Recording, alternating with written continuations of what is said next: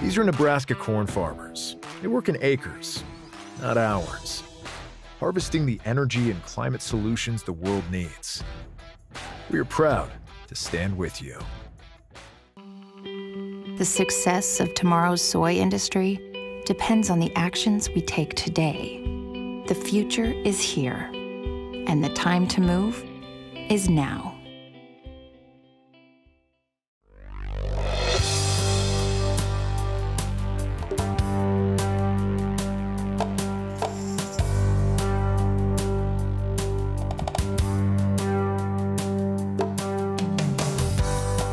Market Journal, television for agricultural business decisions, is a presentation of the University of Nebraska-Lincoln's Institute of Agriculture and Natural Resources.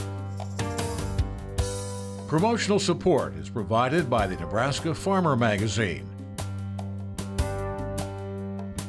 Partial funding is provided by the Nebraska Soybean Board and the Nebraska Corn Board. Hi everyone, I'm Bryce Duskett, and thank you so much for joining us today on Market Journal. It's hard to believe, but we're nearly halfway through the month of November with the holidays quickly approaching. On this week's show, we're going to learn how Farm Rescue is helping farmers and ranchers in challenging times. Plus, we've got to look at the latest when it comes to weather, as well as markets with Lakefront Futures and Options own Darren Fessler. That's a look at what we have coming up on the show, but first, Nebraska FFA was well represented at the 96th National FFA Convention, which was held last week in Indianapolis, Indiana. Members qualified for the national competition by first competing at the state level last spring, advancing first-place competitors to the national competition. 2 national championships were won by Nebraska members in the always competitive career and leadership development events. I had a chance to visit with them immediately after those results were announced. Caleb Most of the Ogallala FFA chapter came in first place in the extemporaneous speaking contest. Most advanced through 3 rounds, giving 3 speeches that he drew a separate, unrelated topic for each time on an ag-related issue. He would then have 30 minutes to prepare and practice his 4 to 6 minute speech. Spoke on agricultural education and ag literacy. Second round, I spoke on agricultural sustainability. And then in the last round, I spoke on advocating for the use of herbicides and pesticides. So for some of our viewers and listeners today, the thought about giving a speech on a topic that you're not prepared for is quite intimidating. How do you do it? How do you go about writing your speech and being able to deliver that in pretty quick turnaround time fashion? Yeah, to be honest, it's just something that's come with a lot of practice. Okay. It's something I've done for 4 years now, so I've put a lot of time into this activity. It's something that you do not perfect right away. You have to kind of get a system down through a lot of trial and error, and then kind of figure out what works for you. And so for me, I try to use no more than like 6 or 7 minutes on research and spend the rest of the 30-minute prep period just practicing my speech, going over and over it again. You're able to stand on the stage and hear your name called as the winner of the extemporaneous speaking. What did that moment feel like? It was unbelievable and kind of indescribable. It's just such a great feeling, something that is just like a once-in-a-lifetime opportunity, and it's pretty hard to describe this feeling. Members of the West Holt FFA chapter were also named national champions in the Conduct of Chapter Meetings contest. That is a contest designed for younger FFA members to demonstrate their knowledge and practice of official FFA meeting procedures, including opening and closing ceremonies and parliamentary law. Team member Monica Chavez recalls the moment on stage as those results came in. I heard 3rd place, and I was waiting for the 2nd place, and the second I heard the S, it was the best feeling in the world. After so much preparation and so much hard work, it just all was a great relief. You bring up preparation. What did that look like for you and your teammates?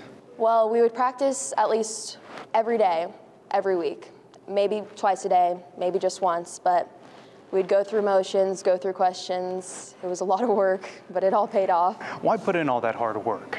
Well, for us, it was just an opportunity to do something great for our chapter because we knew we had a talent and we kept working towards it, and we knew eventually if we worked hard enough, we could reach this goal. 2 other Nebraska students were named national champions for their proficiency projects. Stewart FFA member William Paxton won the specialty animal production area. Meanwhile, Sumner Eddyville Miller FFA member Creighton Line won his area, which was environmental science and natural resources management. A full list of results can be found at ruralradionetwork.com. An impressive year for Nebraska FFA members. By the way, the numbers are in, and more than 70,000 FFA members, advisors, and guests attended this year's national convention. That is a lot of Blue Jackets that took over Indianapolis. Let's take a quick look back, as this past October we celebrated Co-op Month. This is a unique opportunity for cooperatives to communicate their values and their principles and how they conduct their business. We recently sat down with Rocky Weber from the Nebraska Cooperative Council. Appreciate your time, Rocky. This year's theme is owning our identity. What does that mean to Nebraska cooperatives? Well, ownership is really one of the fundamental unique features about the cooperative business model. You know, this is a business model where the people who use the cooperative, the farmer patrons, actually own the cooperative. They sit on the board of directors of the cooperative.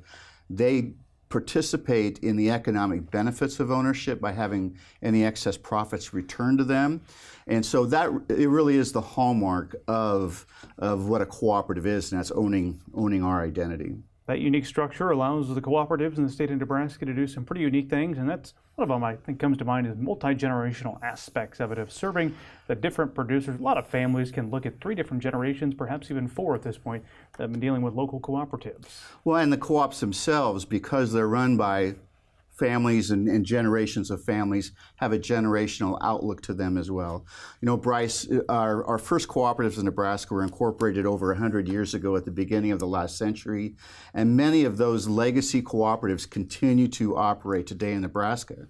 And normally, when we look at the business climate, a new business today has a chance of surviving somewhere between 15 and 20 years.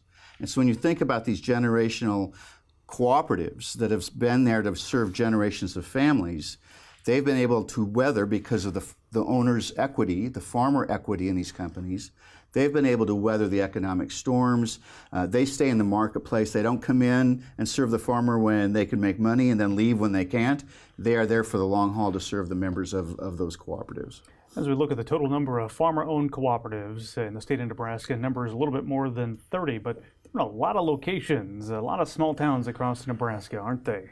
They are, and really they're kind of the backbone of our rural economy. So there might only be roughly 31 cooperatives, ag cooperatives in Nebraska today, but there are over 400, I think right at 401 locations across the state of Nebraska, and we've actually seen an increase in locations as ag cooperatives determine where best to put new facilities, generational facilities to serve generations of farmers, where they determine where to best put them. We've seen a growth in locations in the state of Nebraska to serve our communities. As we celebrate Co-op Month, as we did this past October, it's always a good time to look at the economic footprint of these co-ops. And I know you guys track the stats year to year to see how big of an impact. You mentioned kind of the backbone of some of these local communities. What numbers do you have to share this year, Rocky? Well, you know, our farmer-owned cooperatives across the state of Nebraska employ just over 5,000 people with a $380 million statewide payroll. That's huge in rural Nebraska to have those entities to provide that type of job opportunities, jobs with great benefits, great pay. Serving about 55,000 farmers. Now, there's only 45,000 farmers in the state of Nebraska, roughly, but many farmers belong to one or more cooperatives, and so they are considered owners of all those cooperatives. Last year in Nebraska, our farmer-owned cooperatives returned cash economic, and equity economic payments to our farmers to the tune of about $138 million. This is either cash or equity right back into rural Nebraska, farmers who live around rural communities, and really provides the economic backbone for these rural communities. In addition to that, our farmer-owned cooperatives reinvested in their property, plant, and equipment, about $226 million.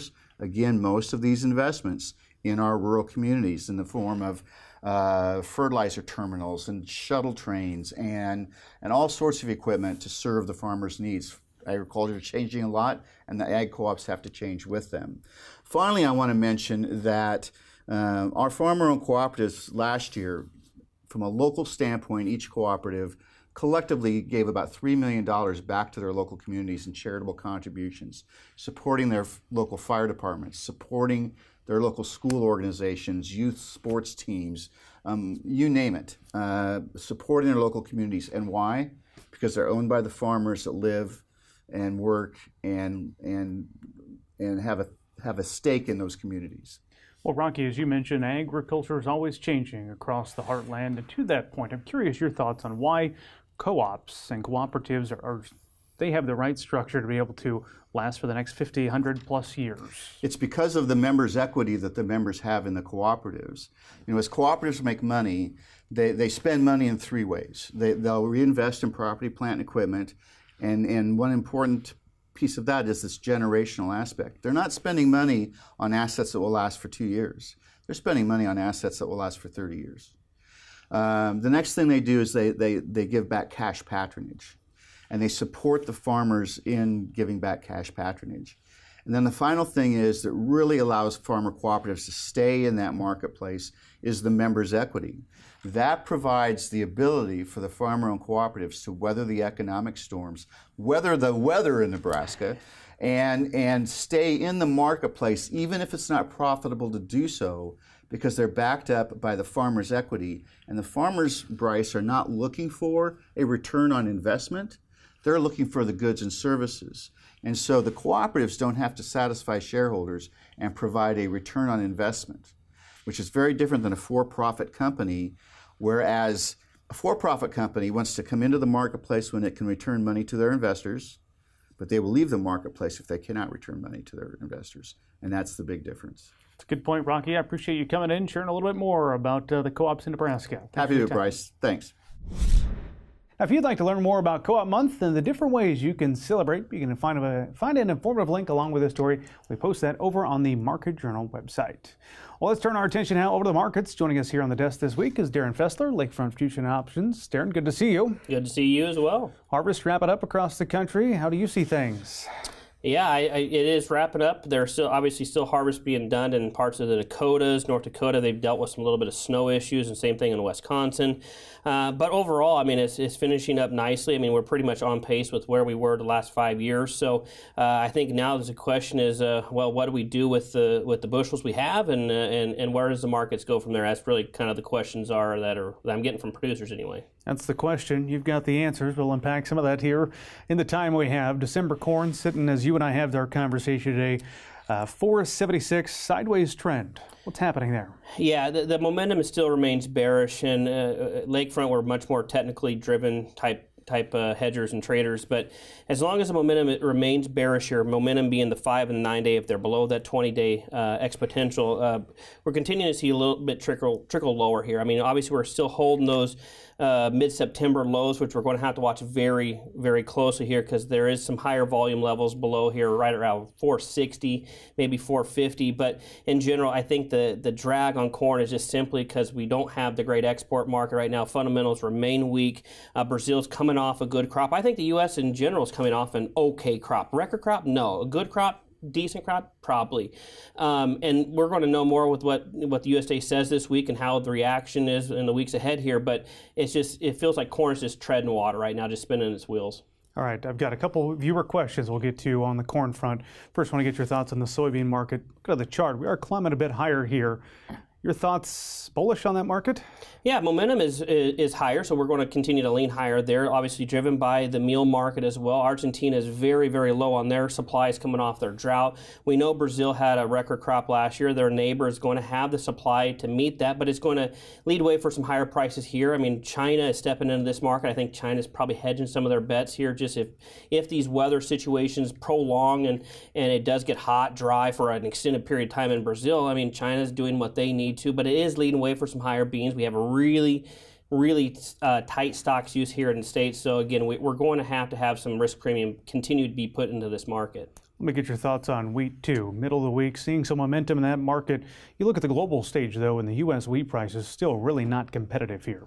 Yeah, I mean HRW, some of the higher priced wheat in the world. I mean, if there is any type of story for U.S. wheat, it's going to be the SRW. That is some of the cheapest wheat in the world. But, you know, Ukrainian and Russian wheat continues to flood the world market. And so we got to be more competitive with the French market. I use that as kind of the barometer for our markets, and we're still just not there quite. So we're going to have some type of catalyst in the wheat market to really drive it higher. Maybe it's short covering, maybe it's a technical play. But right now, HRW is just a tough market to be in. Let's go back to corn. We'll get to two of our viewer questions we received this week. First one comes in, asks on corn. What are we going to see first? 425 or 525? Your thoughts? Yeah, that's a great question, and it depends on the time frame. I do think that, we're approaching the year end. I think it's going to be difficult for corn to gather any sort of steam here, especially if it doesn't get pushed by beans or pushed by wheat. I would say that I think that if you get 525, it's a sell, just given the dynamics of our export market, and half of that business is Mexico. We need a little bit more help from the rest of the world, but I'm going to be on the more bullish side here. I think that we can see 525 because there is a lot of unrest around the world. Middle East, there's still issues going on in the Black Sea, so any sort of escalation there could be a price spike where funds say, hey, we got to get in this market now. So 425 is still a ways away. I'm going to say 525. How long could it take to get there? I mean, and we're really trying to pin you down here, but several months, or could that be something shorter term? Well, if we get beat down enough here, I think it's a play on basis. So basis is going to get stronger the lower we go. But we get to the February insurance pricing period, I think that could be the opportunity where we get to that 525, especially on the May board or maybe even the March board. I know we're a ways from it, but I would probably say in that February, the March timeframe when we're trying to adjust for these acres, because acres are going to be down next year, according to the USDA baseline numbers that they released earlier this week. All right, second question, still on corn. This one looking at the short term of the market. This viewer has corn sitting in town, needs to make a decision by the end of the year what to do. Any hope for corn short term before the end of the year to go higher, or should he just pull the trigger still today? I wish the answer could be yes, it's going a lot higher, but right now I feel corn is spinning its wheels. I think I would much rather just price it here, not take the roll, and look for some reownership opportunities if the market presents it. Again, I think it's a play on basis here, simply. The lower the price goes, the stronger basis gets, because I think that once you get all the fall work done here, harvest is wrapped up, it's going to become a cash flow needs, and not necessarily we have to sell. We're going to sell what we need for those cash flow. But again, I think that $5 cash is kind of the figure most guys are looking for, at least $5 and above. A lot of producers you're talking to store and ignore when it comes to soybeans right now? Well, I'm certainly not telling them to do that. I think that the levels are still higher here. The momentum is still higher. Continue to reward this rally here, because if Brazil the weather models do change, if China comes in here, buys more, the question is, if Brazil has the crop, does China actually follow through on those commitments, or do they start canceling? I think the higher we go, we just continue to nickel and dime this market higher. Let me wrap up with this. A lot of things happening outside the U.S. borders right now. What's most important for producers to pay attention to as it relates to their grain marketing plan? Try to ignore the noise as best as possible. There's a lot of geo-macro plays right now, geoeconomics. You got to watch what this China's economy does. I mean, what do they do? Do they step in here? Do they start buying because of hedge needs, or do they buy because they're fearful that their own supplies are dwindling? I think the noise aspect can get guys really emotionally tied to their markets, and trying to separate those two and just stick with plans, stick with targets as you advance sales here on rallies, I think is probably the most important thing. I appreciate Darren joining us here on the show this week. You heard me ask Darren a couple of your viewer questions, and of course we welcome those here on Market Journal. So be sure, if you have a question, to drop me an email so I can pass that along next week. Well, if you're planning to plant a new windbreak or shelter belt next spring, preparation can start right now. Whether it's killing vegetation on site, tillage, or even finding the correct location, now is the best time to conduct that kind of work. You can get some additional tips on fall windbreak preparation in the November issue of the Nebraska Farmer. Well, it's now time to check in with Nebraska Extension Ag climatologist and Market Journal Chief Meteorologist Eric Hunt. Eric, it's been a pretty mild November thus far. Certainly not complaining about that, but how do things look as we turn to the week ahead? Well, thanks, Bryce. It has indeed been a mild November, and I don't think the outlook I'm going to show you here in just a second is going to disappoint you if you're wanting mild weather to continue. So as we head into next week, we're going to be looking at a large upper-level ridge over most of the north-central United States. This for July, August, I'd be very concerned about excessive heat. But since it's been November, we're going to be looking at temperatures statewide, mostly the 60s, ample sunshine, lighter wind speeds, and just generally very pleasant weather. We probably should enjoy it because this may not last forever. As we head into the later portion of the week, though, we are looking at a storm system probably moving into the southwest that should start making its way into the central plains and western Corn Belt. Now, again, the timing and strength, a lot of these things are, as often the case, is uncertain at this point, but it does look like we should be getting some chances of rain into the state as we head into the later part of next week, particularly the eastern portion of Nebraska. Now, the CPC's recent outlook that was put out on Thursday is actually very bullish on precipitation across almost the entire U.S., including all of Nebraska. I will say at this point, the models have not been particularly bullish on precipitation for most of the western half of Nebraska. They're a bit more bullish on precipitation for the eastern half of Nebraska. So again, I think the eastern portion of the state, rainfall is fairly likely as we head into next weekend. I'm a little bit more uncertain of that in the western portion of the state. I am a lot more confident, though, that we will be relatively mild through at least the middle and later portions of November, with the CPC showing very strong chances of above average temperatures continuing probably to around Thanksgiving or maybe even past that. Let's take a look at the drought monitor, which was released on Thursday morning. So we did see a bit of degradation here in the last couple of weeks across parts of southeastern Nebraska, particularly southeast of Lincoln. So we now have some D1 back into Cass County and eastern Richardson County, and we saw some D0 put into Pawnee and Johnson counties. The good news, though, is this is the least amount of drought we've had since late July of 2021. And for the none category, which is white on this map, this is the most that we've had since June 30th of 2020. So that's very, very good news. We did see a lot of abnormal dryness eradicated with the map that was released last Thursday. So in terms of precipitation, the last 7 days, most places in the state had not received much precipitation. We did see a couple places did pick up a couple tenths of an inch array, with maybe Webster County, maybe a couple places picked up 4 or 5 tenths of an inch. Last 30 days, again, this is kind of a north of Platte versus south of Platte story here in the last 30 to 45 days, where most places north of Platte have done fairly well with moisture, and in the southeastern part of the state in particular, have done quite poorly with precipitation, which is why we're now starting to see some degradation on the U.S. drought monitor. I would point out that some places in northeastern and north central Nebraska did have upwards of 6 to 10 inches of rain in the month of October, and some places probably likely saw their wettest month or wettest October on record. Norfolk came just shy of their wettest October on record. But the good news is you actually are running above precipitation for the year 2023, which is great news considering 2022 was the driest year on record in that area. In terms of soil moisture, to finish out for the update, again, quite dry across parts of southeastern Nebraska, and soil moisture percentiles are generally fairly low across southwestern Nebraska. So again, very much a north of Platte versus south of Platte story. Hopefully we can get some precipitation in this part of the state as we head into the later part of next week to improve this map. Thanks. Back to you, Bryce. Alrighty, thank you very much for the update, Eric. We appreciate that. Finally today, as we know, farming and ranching can be pretty demanding occupations. Unfortunately, accidents and illness can often get in the way of performing essential tasks. That's where the organization Farm Rescue comes in, helping more than 1,000 farm families since their inception back in 2005. Market Journal's Bill Dodd brings us this story.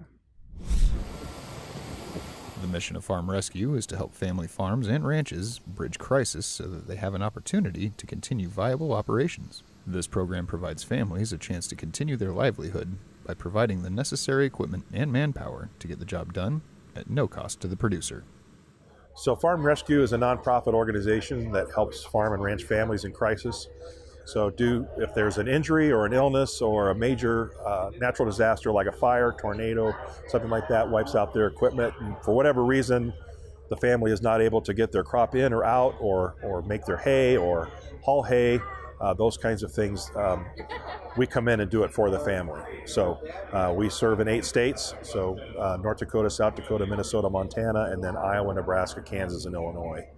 And so the idea is to help the family through a crisis, help them get through the other side, and make sure their crop is going in or out, or their livestock's being taken care of so they can focus on recovery, rebuilding, whatever it is they need to do during that time, and not have to worry about the crops and livestock.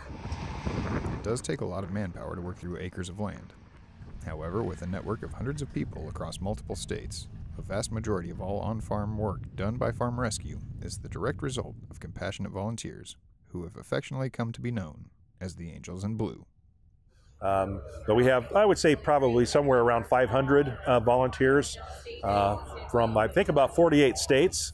And they come and they absolutely do all the work. They run the planters, the combines, the haying equipment, the semis, whatever needs done. It's all our volunteer effort, and we call them our Angels in Blue.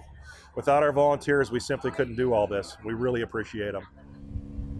It's no secret that many ag producers are proud and private people who like to keep things close to their vests. With that in mind, Farm Rescue relies heavily on referrals from family members, friends, and neighbors who recognize the struggles some operators may face in a time of crisis. They can absolutely, in fact, I would say a lot of our cases that we learn of come from a family member or one of the ag businesses the family does work with or for. Oftentimes people are shy about reaching out on their own, or they don't know we're here. So we appreciate you helping us tell our story. That's why we're here at Husker Harvest Days this week, is to get the word out. If they don't know about us, we can't help them. So we appreciate your help in helping us get the message out. When it comes to funding a project of this magnitude, personal and corporate donations really make this operation capable of doing what it does. From being a volunteer or a monetary donor, there are several ways that you too can get involved with Farm Rescue. So we rely on private donations, both from individuals and corporations. We're 100% funded that way. So we have a lot of companies that have been with us for a long time, both large and small, since we were founded in 2005. We started out in North Dakota and have spread to those 8 states that I mentioned earlier. We're very pleased with that growth so far. Since 2005, we've been able to help just over 1,000 families. In fact, this past summer, we helped our 1,000th family, so that was a milestone for us. We hope to help many thousands more in the coming years, and hope to grow into more states as we get the resources. Occasionally, injury or illness can lead to lean times or outright shutting down an operation. However, that doesn't need to be the case.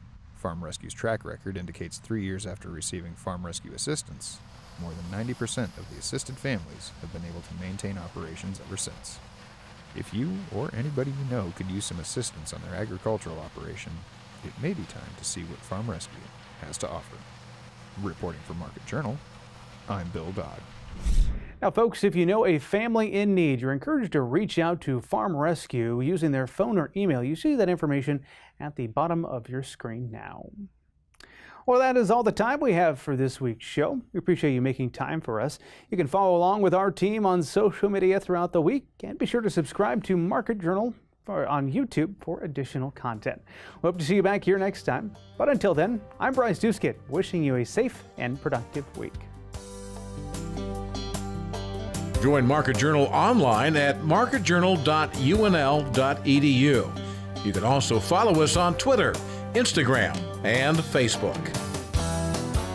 Promotional support is provided by the Nebraska Farmer Magazine. Market Journal is produced by the University of Nebraska-Lincoln's Institute of Agriculture and Natural Resources.